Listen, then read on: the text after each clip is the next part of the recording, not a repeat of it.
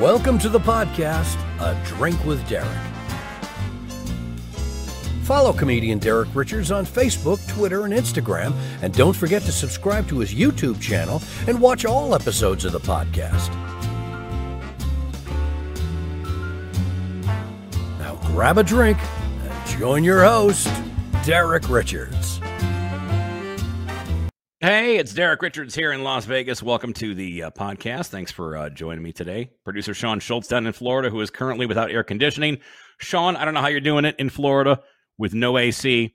God bless you. You've got to be just getting cooked like a brisket down there. I've got some upcoming dates. I had a great time, by the way, this past weekend in Columbus, Ohio with Dave Landau. I did have my rental car stolen. I'm going to talk about that here in a little bit. It was so ridiculous. I can't even wrap my brain around it, but I've got some dates coming up here. August 1st, I'll be in Pentwater, Michigan at the Village Pub. August 3, 4, and 5, I'll be at the Comedy Castle in Royal Oak, Michigan with Dave Landau. August 15th, be in Gladwin, Michigan at a place called Mr. M's. And then August 18th, the Comedy Room at Portofino in Wyandotte, Michigan. And then September 20th through the 24th at the Harris Casino in Cherokee, North Carolina. While you're online, grab a copy of my album, Double Down. My latest release, recorded in Florida. Get it on iTunes, Spotify, and Amazon. Double Down. It's fun. Trust me. iTunes, Spotify, Amazon. Double Down. Snag your copy today. Also, check out the show Normal World on Blaze TV. Both myself and my guest today have appeared on the show. We also did a couple of sketches on there as well. Normal World on Blaze TV. Subscribe now on their YouTube channel. That's for free. Go to Blaze TV, type in normal 20 as the promo code and save 20% off of your membership. My guest today is a former ball player. He's now a comedian and co-host of the Slick and Thick podcast. You can find his comedy sketches with Dave Landau on Normal World, also with Michael Loftus on That Show Tonight. He is also, he's got some dates coming up here. I'm going to pull this up real fast. I wanted to mention this. He's got some dates coming up. August 12th at the Roxy Event Center in Joplin, Missouri. August 17th, Mickey's Downtown Bistro, Lauderdale by the Sea, Florida. September 9th at the Wealthy Theater in Grand Rapids, Michigan. My guest today is Gerard Michaels on A Drink with Derek. We got topless trannies and coke parties in the White House. DC's lit. I don't remember DC being this lit. I remember being a kid, DC was pretty uptight. You couldn't even stick cigars up fat chicks, man. It was like... DC got loose. And we got Corinne Jean-Pierre just like up there just lying to people. Hey, what do you think about cocaine in the White House? Okay, but how about all the other days cocaine wasn't found in the White House? I feel like you're not giving us credit for that. It's like trying to go on a date with OJ, be like, hey, what happened with that wife? Okay, but what about all the other girls I went on a date with? You have to figure out a way to immunize yourself from external validation, especially the compliments, because the compliments are addicting. There's nothing like attention from an attractive female. There's nothing like getting respect from another male that you respect. It's important in life not to let the highs get too high and the lows get too low. Yeah. You can't let the compliments make you feel like, yeah, I'm the and let that be your source of validation and pleasure. You got to know that yourself. Know that you're practicing discipline and doing the right things, the hard things in your life. That's what's going to give you actual validation, real validation that you can actually be proud of yourself. And it's the same way, like when someone says something, you can go like, I know what I'm doing. We have a conversation and the whole thing goes away. Just listen to this happy customer. So some chooch tried to convince my Tommy that he's a Tanya, not even a Teresa. So I called the Sabatini brothers, and now I don't gotta worry about that no more. Well, whatever you want to live your life, you live your life. This is Doubtfire, one of my favorite movies of all time. All we're saying is, maybe leave the kids out of this, huh? That's it. We have a business that isn't for everybody also, but we leave the kids out of it, and so should you. Yeah, we're not going to drag an 8-year-old into the boom boom room for martini Sundays. So if you've had enough, call the Sabatini Family Protection Services. 1-800-GABAGOO. And now, I'm going to say this one more time. Use a burner phone. Oh, yeah, How unbelievable. dense are you people?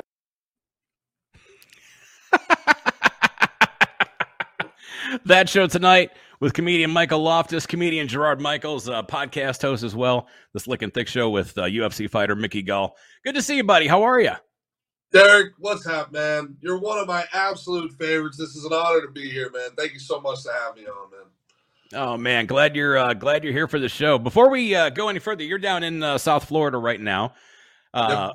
Drink with Derek. I want to hear your go-to cocktail first and foremost.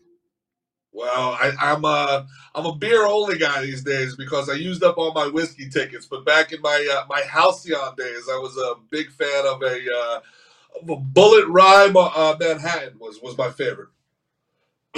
I've never heard the phrase "used up my whiskey tickets." I used up all my whiskey tickets, buddy. Oh man, that's got to be your T-shirt. That's funny as hell. It's high score, beat the game.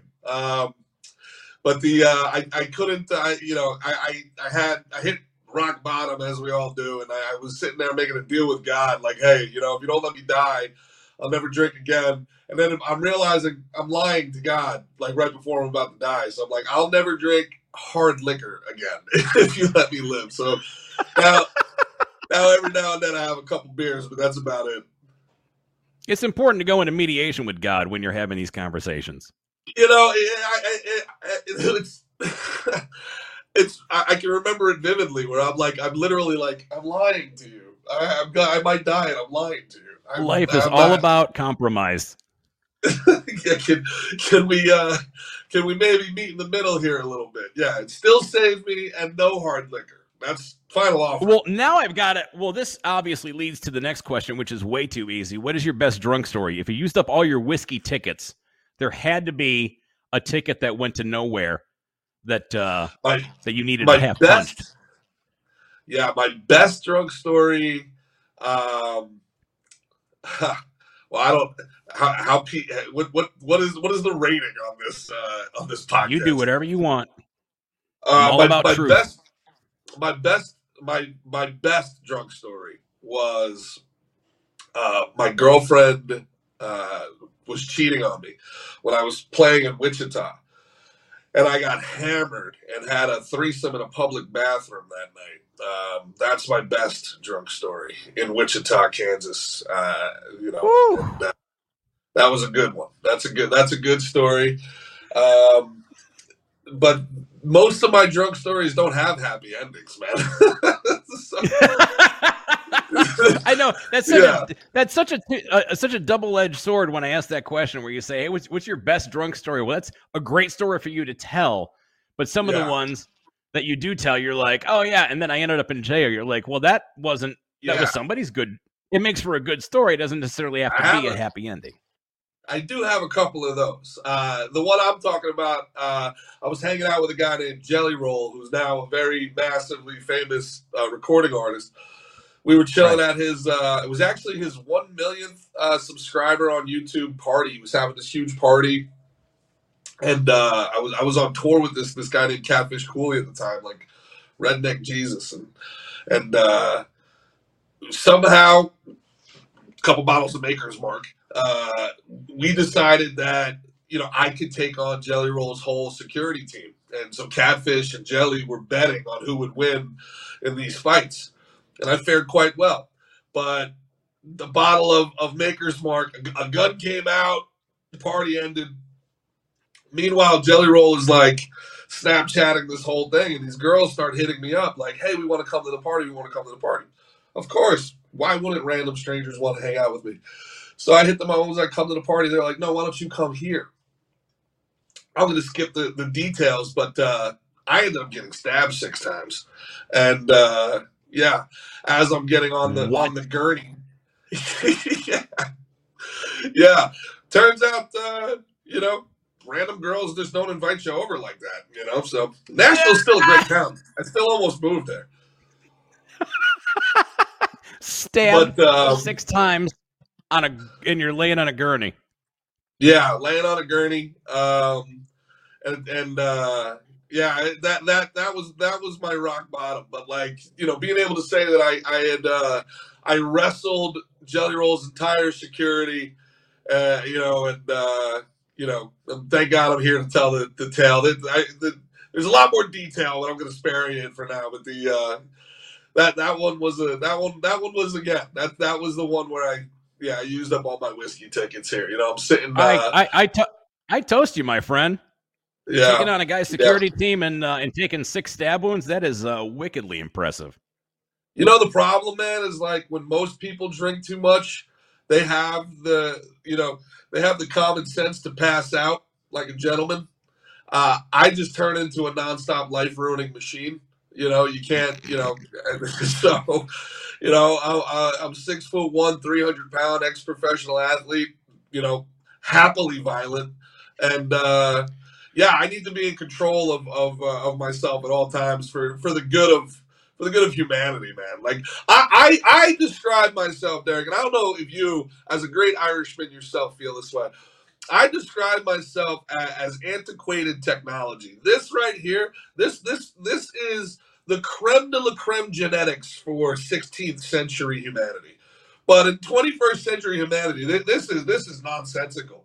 Like I'm a battleship in a world full of drones. Like this is nonsense, Like if you put me in the Highlands of Scotland in the 14th century, this is it. You can't get better than this. I'm not going to freeze to death. I'm not going to starve in the long winters. Battle axes, let's go. But you put me in a world where you need to be an accountant and a coder to make a living, I'm destitute. It's you would be the king. Time and place. You would be the king in Scotland. You and Mel Gibson and you fit the mold absolutely perfect. I wish I had you. When I hear these commie kids going off about they want revolution, I'm just sitting in the back going, yes, please, let's do this, please, please burn it down, you commie kids. Please unleash me. I'm begging you, please. Defund the police. I beg you to defund the police, please. I beg you, please. I wish I had you in Columbus, Ohio last weekend. I'm in Columbus, Ohio with Dave Landau. And funny guy. Literally, I have a rental car, a Kia Soul rental car. That's all they had left on the lot, intermediate at Detroit Metro Airport. All they had was a Kia Soul, a white Kia Soul. At least it was mint green. I wish it was mint green because I would have just laughed even more. I mean, it looked like it just came with, Taylor Swift downloads already in the computer.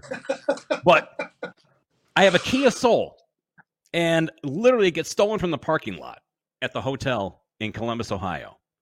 It gets stolen. And I call up Dave and I go, hey, am I losing my mind or did we not bring the car back last night? He goes, oh, we parked the car. And I go, well, it's gone. And it turns out that apparently Kias are stolen all the time in Ohio and Pennsylvania because they're easy to steal. You can pop off some. I know. I didn't know this either.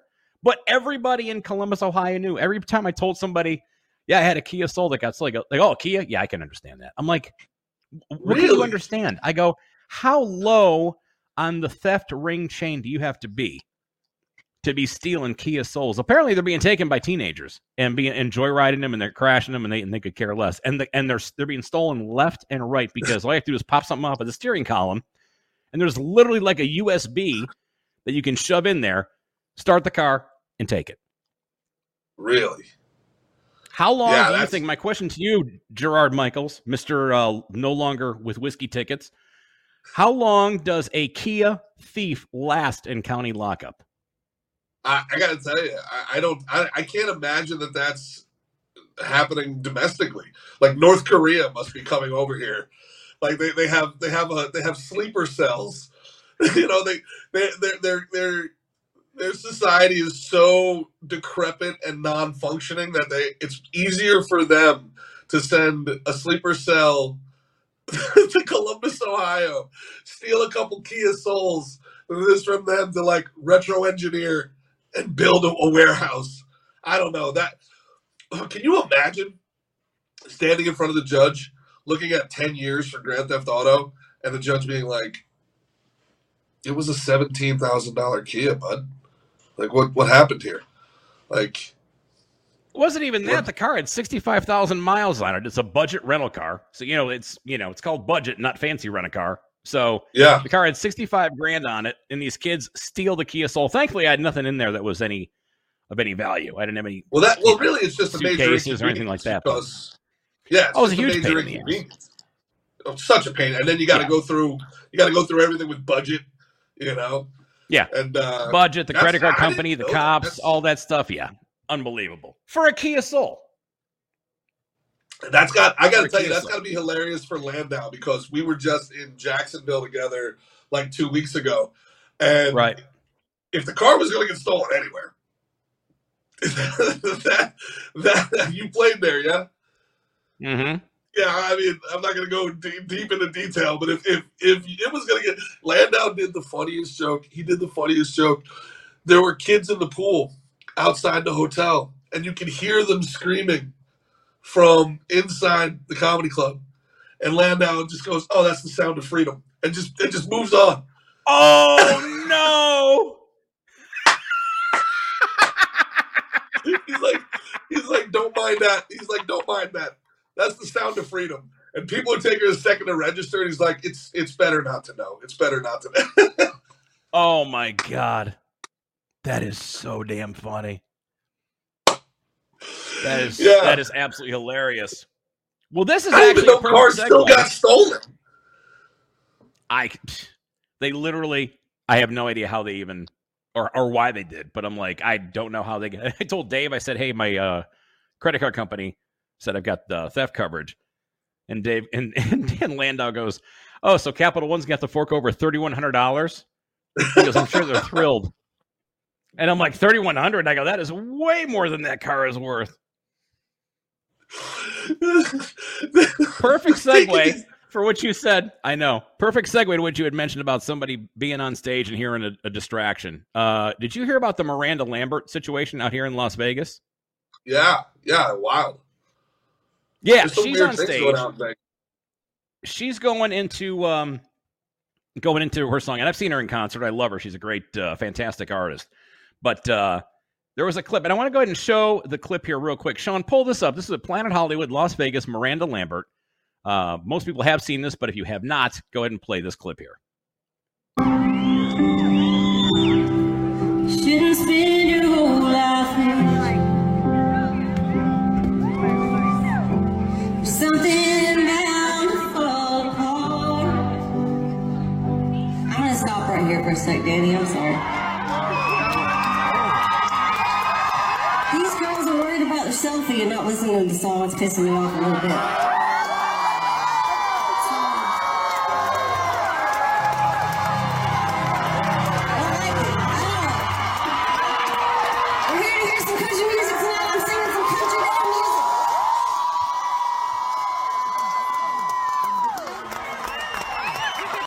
I love the way she handled that.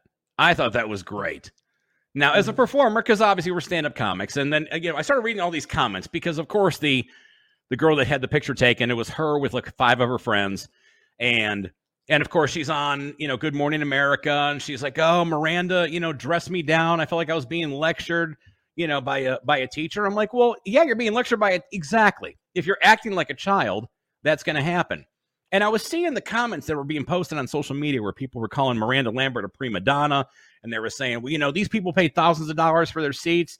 They should be able to go ahead and take a selfie. I'm like, listen, you and I both know there is no way that 6 women just jumped up, took one selfie, and sat down. We've all seen it no matter where we've been.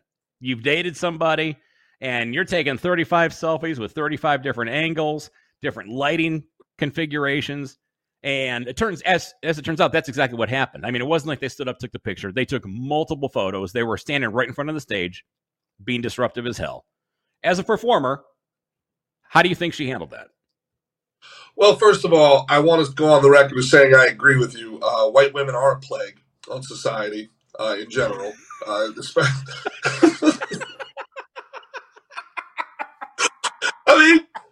mean, Derek, our founding fathers, they left us so few rules. So few rules. They were like, guys, you can have this utopia. Just don't let them vote and don't let them go to shows. Like, that's it. Like, that's all. And you can just have this utopia. They're looking down on us like we left just so few rules, guys. No, but but as a performer, there is nothing more terrifying, nothing on earth more terrifying than a group of 6 blonde women with streaked hairs sitting together and ordering white wine. You know, at some point, you see, man, you're going to get me on one here. I think the problem is that women... It's better you don't have whiskey anymore. Can you imagine? You're getting this wound up with a cup of coffee. It is a really good thing that your whiskey tickets are gone. It's impossible for these people to not be the center of attention for a full hour. They have reached such peak narcissism that they can't allow the attention to be on something else other than them for the entire duration of a show, right? And here's the rule.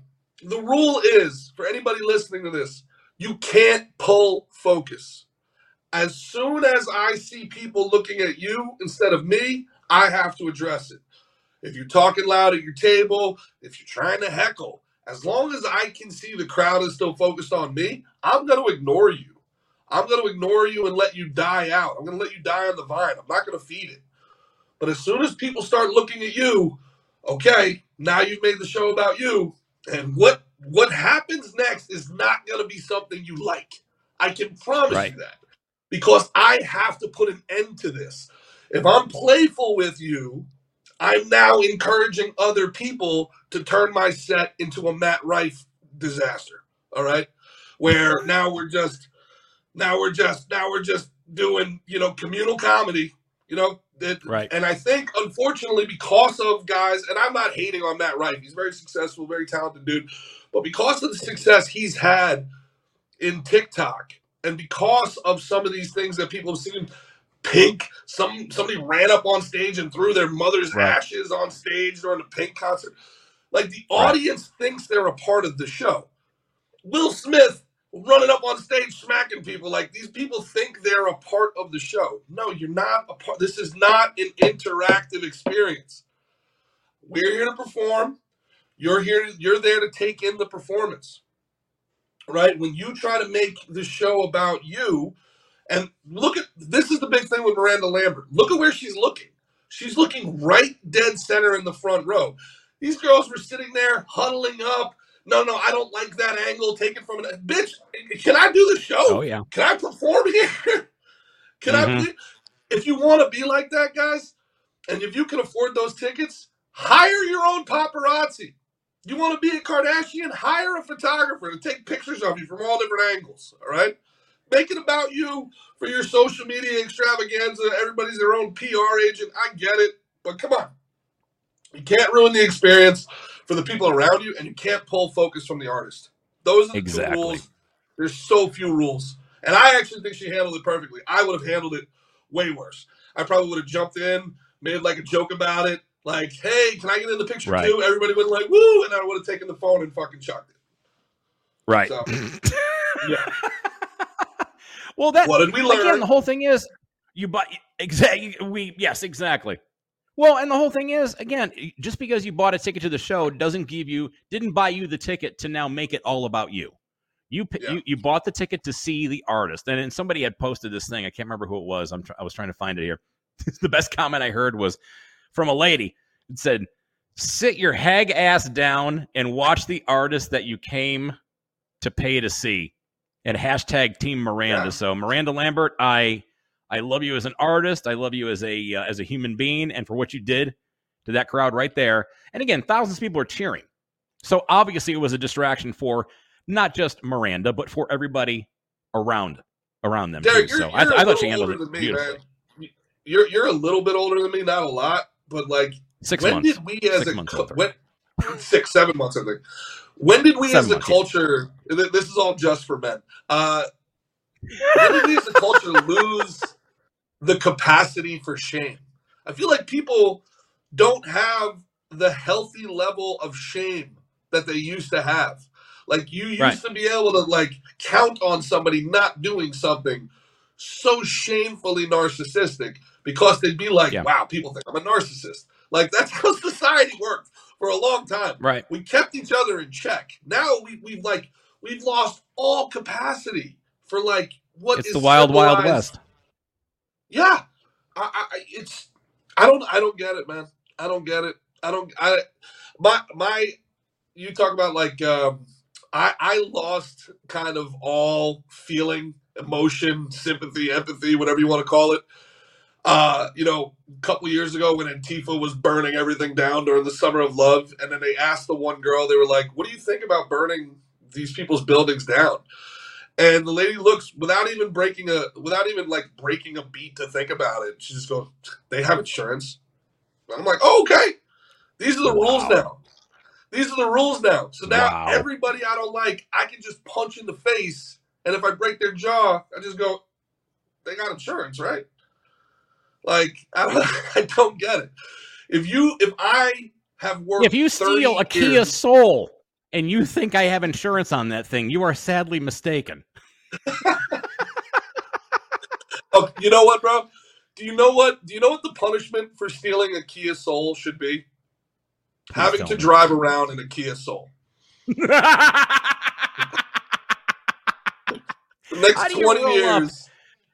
How do you roll up as a male, any self-respecting male, and pull up in your gangster hood with your chicks hanging out on the porch and you go, look what I got, huh? Yeah. Who wants some of this? You throw some neons under those 10-inch rims. You drift on into the IHOP parking lot. What's up, baby? Pull out some 10-inch rims on the donut that you're driving around on those the spare tire donut.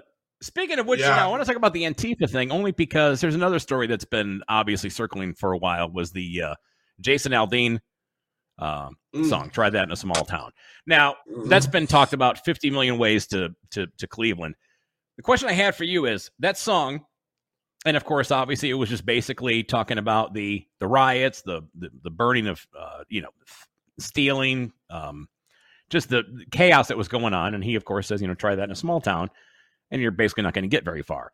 And of course, he's being called every name imaginable. CMT pulled his stuff off. I think Luke. But Bryan he's not being called wrong. No, he's not wrong.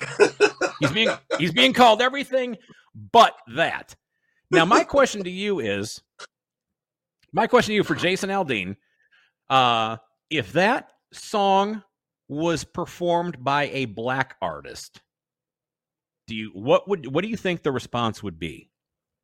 Yeah, I think there's a lot of people that I've become very friendly with. A lot of my ex-teammates, man, people of color, people from all over the country.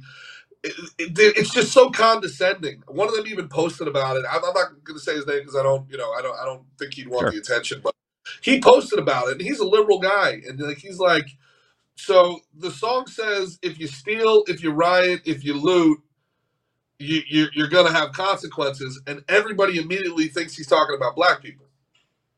He's like, and then his thing was like, Antifa was mostly white at the end, guys. BLM was a white movement in most of the cities.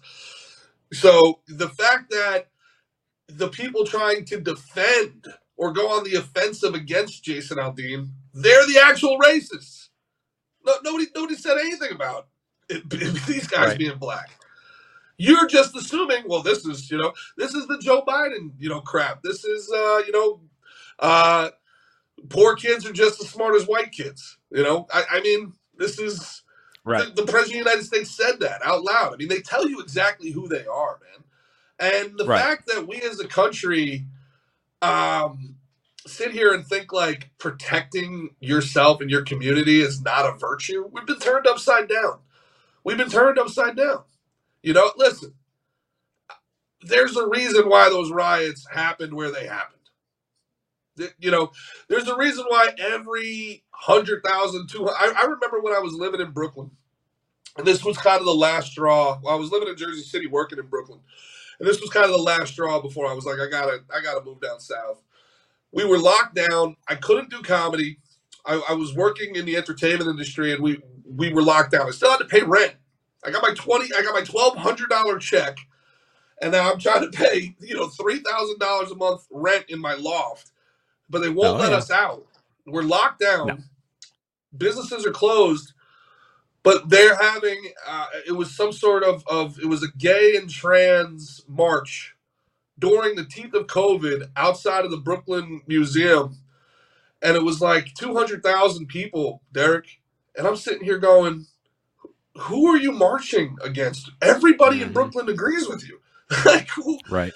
Why don't you guys all hop on a plane and go march in Riyadh or Saudi Arabia? Why don't you take this march through the streets of Beijing? Like, why are you marching through downtown Brooklyn? Everybody agrees with you. Right. This is a show of force. That's all this is. So we're shut down, but you guys can go out whenever you want because you're the guys that are really in charge. All right, you win. I'll see you in Florida. And that's that. And that's kind of it. And so I'll take what Jason Aldean said and I'll escalate it because I've had these conversations with Canadians, especially down here in Florida. And it has nothing to do with race and it has everything to do with ideology. If these commies that already forced us out of our home, they tried to silence us. Derek, you're one of the funniest dudes I've ever seen live. You're legitimately knocked down, hilarious for 60 minutes. If you were a liberal, you'd be a household name with your own Tonight Show. And you're not even that conservative of a guy. If you were just leftist, you'd be a late night TV host, no doubt about it. If I was willing to toe the line, I know where my career would be. I wrote on TV. I know what being disobedient to the machine gets you. And that's fine. I've made this decision. And my fans, I love them to death. Whatever small fan base I have, they come out, they support, they purchase. I love those people. I love the slick and thick fans. I love them. But there's also a tinge of it's fight or flight. I've already flighted. Flighted? Floated? Right. Flitted? Flighted. Flighted works. Right? I'll go with flighted. Now, if you bring that shit to my door again, what happens next? My conscience is clear. As the great Dave Chappelle once said, somebody I probably disagree with politically 90% of the way, but man, did he nail it when he said this. He said, the First Amendment is first for a reason. You better stop censoring what people say because the repressed explode. The First Amendment is first, and the Second Amendment is there if the first don't work. I haven't heard it put that way before, but I like that. I'm a big fan. You were I want to ask because obviously you're a stand-up comedian now, and you're also a podcast host, the Slick and Thick Show with Mickey Revolutionary, Gall. And it was what's that? Revolutionary. Yeah, exactly. Revolutionary. I'll go with revolutionary. And again, this is me sober. I know. It's a really good thing that you had that conversation with God. It really is it's a very good thing for all of humanity. How did you go from being, now you were a ball player, you were a baseball player. Yeah. You're like one of the largest. Outside of Aaron Judge, you are a big ass dude. And I'm like, what did you play? I was a catcher. I'm picturing, I was saying catcher or first baseman, so. Yeah, well, I was a catcher, and then they tried moving to first base, and I was so bad at first base, they tried moving to left field. So bad at left field, they moved me into comedy. Who did you play with? What was your how far did you get in the system? Sure, I was in the Cardinals organization, rookie ball, A ball. Then I played independent ball for a bunch of years. Did an off season with Toronto. I played in Mexico a little bit and finished up in really St. Paul Saints. I guess the highest level I got to would be considered the Atlantic League, which was really incredible baseball. It was a lot of fun, man. It was a lot of fun. I loved it. And I tell people this all the time. Like, baseball, it didn't need to change the rules. All they needed to do was put a pay-per-view Twitch stream in the dugout. The funniest human beings on earth are baseball players chirping other baseball players. Now, the Players Union would probably never go along with this. But the conversations, the conversations in the dugouts are the funniest conversations you've ever heard in your life. I mean, the things that the guys are talking about, the way that they talk, they're so funny. It's just, and because so much of it is just wasting time until you're next at bat, or Sure. a pitcher. The pitcher that pitched the day before, he did his job for the week. He went out, had a couple, and now he's nursing it, and he's sitting in there, and you're telling your war stories, or you gotta remember when from the last time you were in this city, or it's so funny. It's the greatest reality television of all time, and it would make baseball the most popular sport in the world again. I would love to see that. I often say, when they show those segments on when you're watching Monday Night Football, and they're like, "Hey, here's so and so mic'd up." I'm like, "That's not mic'd up."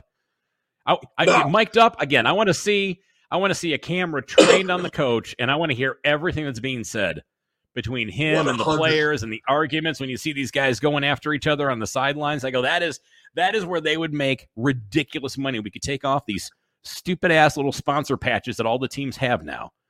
Yeah. And just have a pay feed just going right into your favorite team's dugout, like you said, or a sideline on an NFL team. That would be hilarious. Oh, my God. Can you imagine the running back who just got smashed by the 320-pound D lineman getting after the lineman on the side, the guy that blew the block? Like that alone, man. You imagine just a feed. I just want to listen to Marshawn Lynch all game long. I want to know what's going on in that crazy brain of his. Because some of these guys, they're very auditory. Like as he's juking somebody, you'd be like, nope, nope. Like it's so funny. It's so funny. Like it's so much more dynamic than these nerds that run the teams ever think it is, because they've never played the sport. Right. It's insane to me that the people that run these things have never done it. It's nuts. They've never even put on a pair of cleats, so they don't understand their own product. It drives me up a wall, man. It really does. And that's what makes Manningcast. I think you nailed it. That's what makes Manningcast so good. Because it's just a whole bunch of ex-ball players BSing the whole time. And then look, the game's going on in the background, but you're getting all that other insight. You're getting all I say the same thing with comedy. I really do. The real special is following the comedian before and after the special with all the stress, having to deal with all the crap, waiting backstage. The opening act is blowing through the light. He's cutting his own special, doing 25 up there. Now you're heated in the back. Like, that's the juice, baby. Like, it's like, hey, somebody light this guy. What's this guy doing? I mean, that's the real juice right there, man. I mean, to me, that's if we want reality TV, let's just go all in on actual reality. If we have no shame, let's just have no shame. We have no shame now. Man. And you're going to make money on it. If you could go ahead and charge for a Twitch feed to even pay more to isolate a particular player, like you're talking Marshawn Lynch, or back before Antonio Brown lost his mind. Oh, how great would that have been? How great would that have been to be on the sideline? Watching that meltdown in real time. That meltdown where he took off his jersey and he was running off the field. I'm like, this is great. You would have made a killing, NFL. I'd have dumped my entire. Take all my money. Have it. I can watch Antonio Brown melt down in real time. Yes, yours. This is what you want, right? Notice I'm a comedian. You got my money. Singles. I don't need another tribute jersey. You want to make money off me? Just again, give me access to the product that I'm watching. Give me the access that I want, and I will give you the money. Now you're out of, athletics, but you're now working with an athlete right now in Mickey Gall, UFC fighter, who is a machine, by the way. I follow him on social media. Great. Good God. Big fan of yours too, great, man. Great guy. Yeah, super, super cool guy. You came out in Sarasota with Mickey and his whole crew from the what was it? The Gracie Jiu-Jitsu? Gracie Jiu-Jitsu. Yeah, David Adiv. That just happened to work out perfectly. We were out there filming. Those guys were filming a seminar. Right. With David Adiv is, one of the best jiu-jitsu coaches in the world, and he's down there doing a seminar, and Mickey was helping out. Mickey is one of his black belts, and it was perfect, man. It was very gracious of you to let me hop on, man. That was so cool. No, that was great. It was fun to have you out there at McCurdy's Comedy Theater in Sarasota, and your crew came out there. And now you work with Mickey now on the podcast, the Slick and Thick Show. Give me the elevator pitch on the Slick and Thick Show. To the people watching this right now, why should people tune into this? I know why people should tune into this, because it's a hilarious, very well produced, very well thought out podcast, and you guys are both about as honest as you can possibly get. So you sell me on this podcast. I think that's it. I think you have two guys that genuinely like hanging out with each other, discussing topics one person knows about, maybe the other person doesn't. From a lens, we have no narrative. We're not trying to push a direction on anybody. We're just literally having a good time with good people. I think the cool thing with us is if I had one word to use, it would be authentic. What you see is what you get. We've had preachers on, and we've had prostitutes. We've had bank robbers, and we've had movie stars. We've got guys that are fighting in the UFC currently, and we have guys that that no one's ever heard of that are some of the most influential people in the history of the sport, right? So I think really access would be another real cool thing. Like, it's a weird thing where Mickey is like the world's funniest fighter, and I'd like to think I'm the world's most athletic comedian, or Brendan Schaub's in there, obviously. but with all due respect to Brendan Schaub and every WWE wrestler who's now doing comedy, I'm a pretty athletic comedian, and he's a really funny fighter. So really funny athlete. It just really works well. We have. I also think, and maybe this isn't, it shouldn't be this way, but it is this way. So you're gonna get the guys open up to us in ways that they don't with other quote unquote media, because we're not media. We're like one of the guys. Right. We've been on the mats. We've trained. We work out together. So. Like one of our best episodes, I think that we did was with the former champ Rashad Evans, and it was just fun. It was 2 hours of fun. We could have talked for 6 hours, and he gave us one of the best compliments that I think anybody could give us. And he works for ESPN too, and he goes, at the end, he goes, normally I'm looking at my watch and I can't wait for these to end. He was like, man, I could have talked to you guys for another 2 hours. And I think very much like yourself, it's just. I think that's what the audience wants, right? I think we do a good job of making the audience feel like they're in the room with us, and that I don't think can be faked. I just really think that we have a great chemistry. I love the kid. He's an amazing human being, and we have a great time doing the show. I'm very, very, very grateful for it. Well, and that platform is Gas Digital, where you can go ahead and check out Slick and Thick Show. So go on there, and it's on Mondays and Saturdays. Is that correct? Yeah. At like 2 p.m. Eastern time? That's right. Monday and Saturday at 2 o'clock, gasdigital.com. You can use the code SNT30 for a free month. SNT30 for a free month. You get free access to all the videos, every video we've ever done, plus you can comment on the video. But if you want to check out all of our clips, they're also on our YouTube, on our TikTok, and on our Instagram as well. Yeah, definitely. And follow Slick and Thick Show on Instagram, and also Gerard Michaels and Mickey Gall separately too, because some great follows on there, and the clips that you guys post from the podcast are great. So I mean, if you're like, do I want to commit to this podcast? Go ahead and go online and check out the social media reels that you guys post up there, which are fantastic. Now, you and I had the pleasure of being a part of this killer sketch. Blaze Media down in Dallas, Texas, with our mutual friend Dave Landau, Quarter Black Garrett, the whole crew. Those guys just do such a good job down there. And you and I were both part of this sketch. I'm not even going to just say what it is. I'm going to go ahead and play this sketch from Normal World, the show with Dave Landau, Quarter Black Garrett on Blaze TV. Sean, go ahead and roll this clip. It's a forgotten game of winners,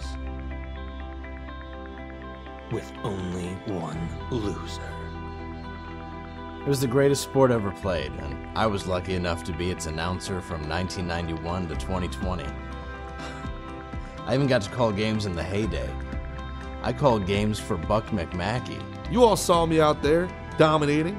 You saw the way I wouldn't catch a ball to save my life. As soon as the ball hit my hands, boom, in somebody else's hands before they can even think about tackling me. Buck was one of the greatest in this or any era. In 11 seasons, he was only smeared once. A game where only the strongest survived. You know, when I was a kid, my father would take us to Grambo Field every Saturday. Those players were like gods to us, you know? I used to sit and watch them play, and I dream of going pro like them someday myself. You know, for one shining moment, I did that. Until the league went under. Sorry, Pops.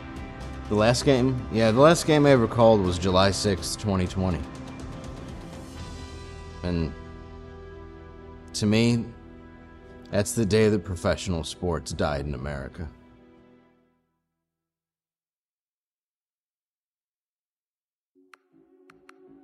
It's unclear where the game originated.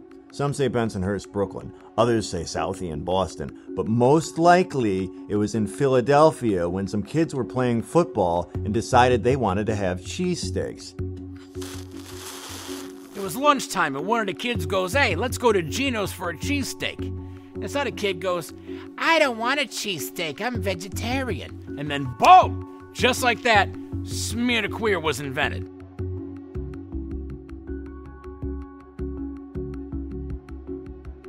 The game was brilliant in its simplicity. You threw the ball up in the air, it landed next to somebody, and now they're the queer. They have to pick it up and get rid of it or else... Once it became a professional sport, Smear the Queer swept the nation. Everybody had a team. The Topeka Baptists, the New England Rastafarians, the San Diego Stepdads. It was a cultural phenomenon. The stadiums were packed every Saturday. And the rules were simple. The home team would come out, have 6 innings to smear their queer.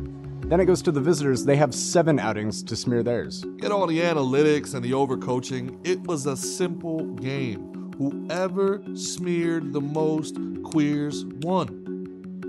It was an honor to be a part of an STQL dynasty. It was more than a game, man. It was an American institution.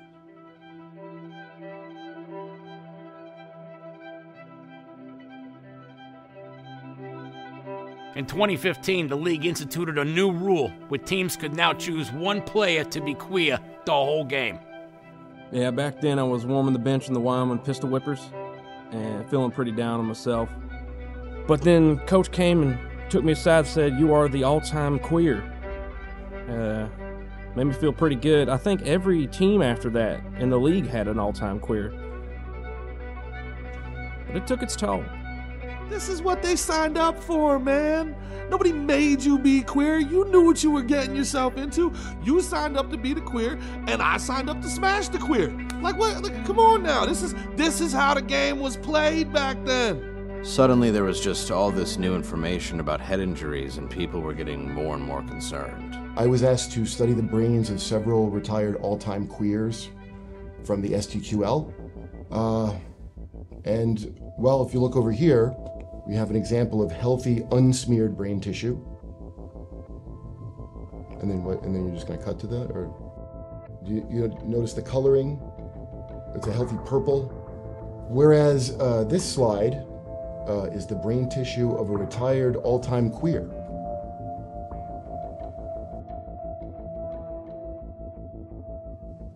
I think it speaks for itself.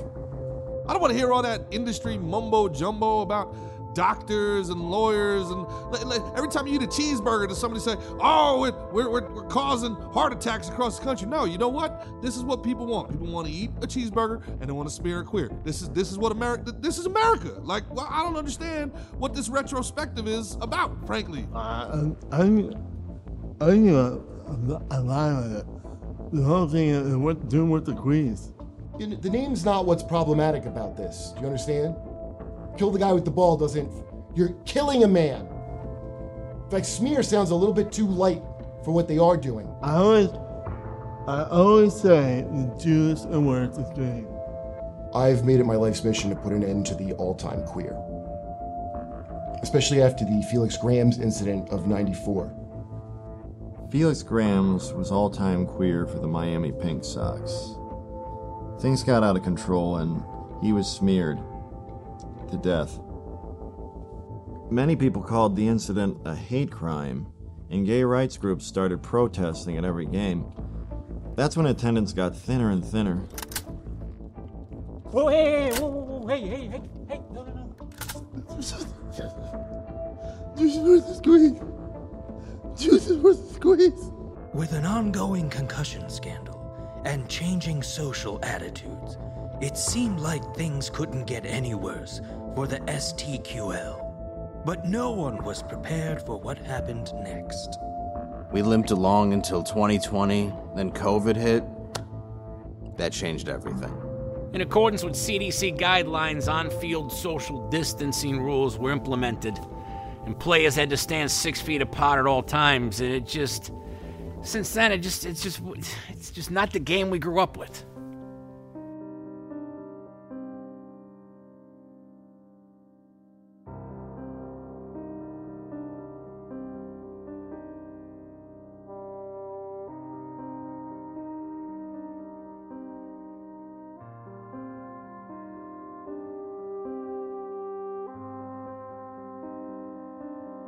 When the league folded, a lot of players didn't have anything to fall back on.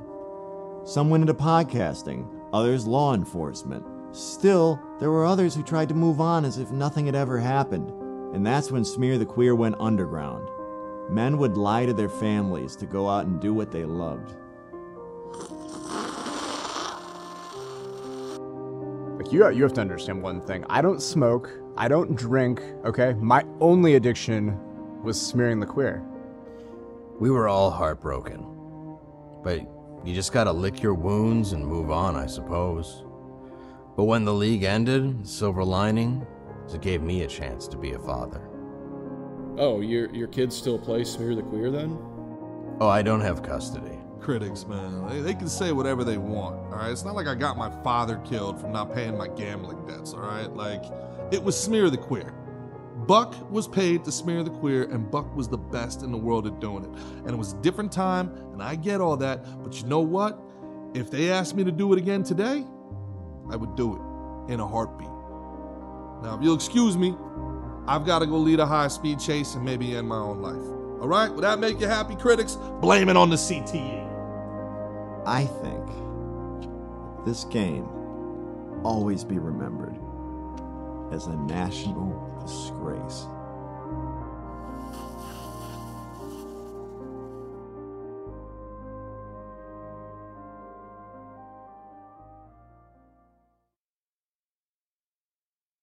If you could go back in time, would you do it all over again? All day. All day.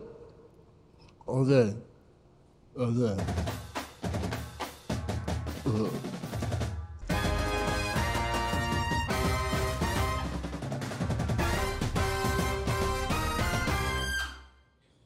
I'm actually still playing. They started a new league in Uganda.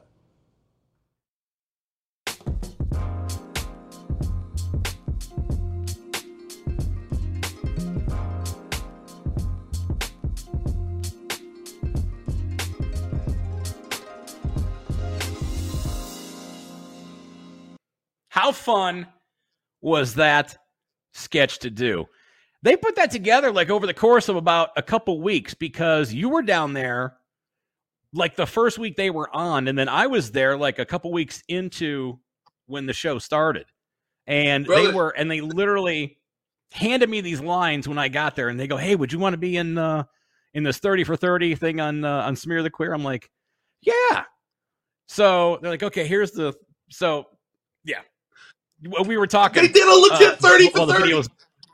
It's 12 minutes long. They made a 30 for 30.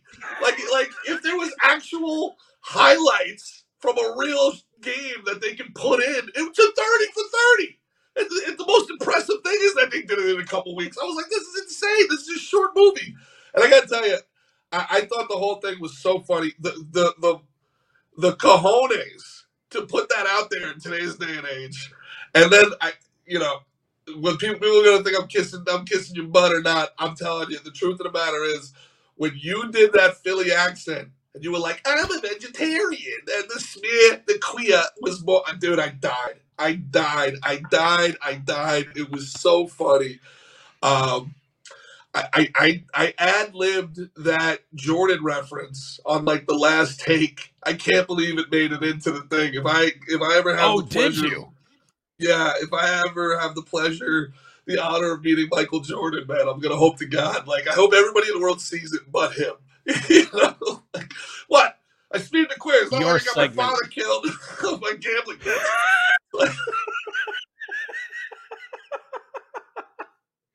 I didn't know that you had ad-libbed that. That is hysterical. And I encourage everybody to share that clip because it's being suppressed on social media because of its obvious, content. But I think it's hands down one of the funniest things that I've seen. Dave Landau put it together, and he wrote it, but then everybody else was just the whole crew is outstanding, man. Yeah, everybody's got to support Normal World. What they're doing is so important for the culture at large. It's kind of bigger than comedy what they're trying to undertake, man. And I can't preach their value to all of us in the comedy community enough. To have freedom of expression, actual freedom of expression again would just. I personally think our way out of all of this is satire. I really think the more we can hammer these petty tyrants, the more we can make, all of their nonsense obvious. I mean, that's the whole thing with that show tonight. Like, when we did the Sabatini sketches, it's like, okay, well, how can we present what's happening in a way that's not going to get us canceled, right? Because the jokes write themselves now, Derek. It's right there. Cocaine in the White House. Like, okay, this isn't even a sketch. This is the news. So now, how do we make fun of this in a way that they're not going to censor us? Because we are in a bizarro world where the people committing the crimes don't get in trouble anymore. The people who talk about the people committing the crimes do. So this is where sketch comedy, stand-up comedy podcasts, I really think they're very, very, very important to help kind of like, it helps people understand that they're being gaslit. Like, what your audience listening to this, you're not crazy. These are nuts times. These are crazy people. You're not the problem. I'm telling you, it's not you, folks. They'll make you feel like it's you, but it's not you. It's not racist or homophobic to ask questions before you put something in your body. That's not it. You're not crazy, man. I know it's a clown world. If you can't see that we're living in this clown world, and if you can't laugh at it, then you're just gonna lose your mind. You're gonna end up killing yourself. It's awful. Now you're in South Florida here. As we go ahead and wrap this up here, Sean, our producer, who is in Inglewood, Florida, he is sweating like a rapist right now. His air conditioning is out at his house. He has got to be just dropping pounds even as he is producing this podcast. So, Sean, I thank you. I commend you for sticking through it and not telling me no, we can't record today because I don't have air conditioning. What's the most you would give up, Gerard Michaels, to have your air conditioning fixed in South Florida in the summer when it goes out? I immediately go to butthole. I give up the butthole for sure. Quickly.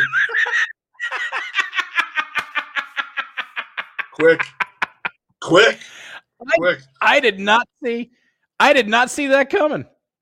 Yeah. You know what? At this stage of life, I'm not using it. I turn the air on. You know what's funny? You talk about the minor leagues before. We would sit on the bus, 21-year-old, young, dumb, strong. By the way, forgive me. How we went from giving up the butthole to talking about the minor leagues, but continue. Yeah. So we'd sit on the bus, and we'd have to take these 10-hour bus rides, right? Oh yeah. And half the bus barely spoke English, and the half the bus that did spoke English spoke it poorly. So we'd sit there and we'd play these like games, like never would I ever or something like that. It's like, you'd sit there and be like, all right, here you go.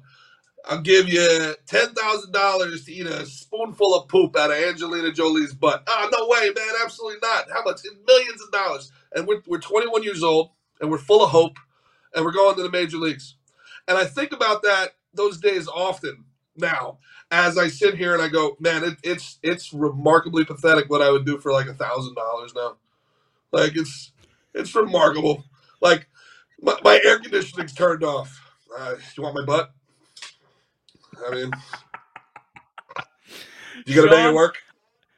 Sean, I want you to bring up the whiskey ticket, give up the butthole tour coming up for Gerard Michaels. Pull up these dates that he has coming up. He's going to be in Joplin, Missouri, August 12th at the Roxy Event Center, August 17th at Mickey's Downtown Bistro, Lauderdale by the Sea, Florida, and then September 9th at the Wealthy Theater in Grand Rapids, Michigan. Make sure you follow him on social media, Gerard Michaels, the Slick and Thick Show podcast with Mickey Gall. And again, check out the clip again on Normal World with on Blaze TV. Please go ahead and share that clip with as many sick humans as you can possibly forward that to. And again, buddy, I can't thank you enough for your time, my friend. I'm so happy to get a chance to connect, and I will look forward to hopefully seeing you down at your studios here coming up here real soon. Man, I'm honored to be a part of it, man. Thank you so much for having me on, and it'd be a true blessing to have you on, Slick and Thick. Can't wait, man. You're really one of the funniest dudes in America, Derek, man. You really are. Oh, you're very kind. Thank you so much, man. I will. I'll take you up on that butthole. Yeah. Now it's a party. I'll turn the air off. Sean, you're invited. It is a party. Turn off the air and turn up your ass. Did you hear that? Here we go. Did you hear that, Hollywood? Can you let us in now? Will you let us in now, Hollywood? Are we SAG? Is this how we become That's our SAG? show. A Drink with Derek. I'm out of here. Gerard Michaels, Derek Richards. We'll see you next time. Bye. Thanks for listening to A Drink with Derek. Find out when Derek is appearing near you by checking out DerekRichards.com. See you next time for A Drink with Derek.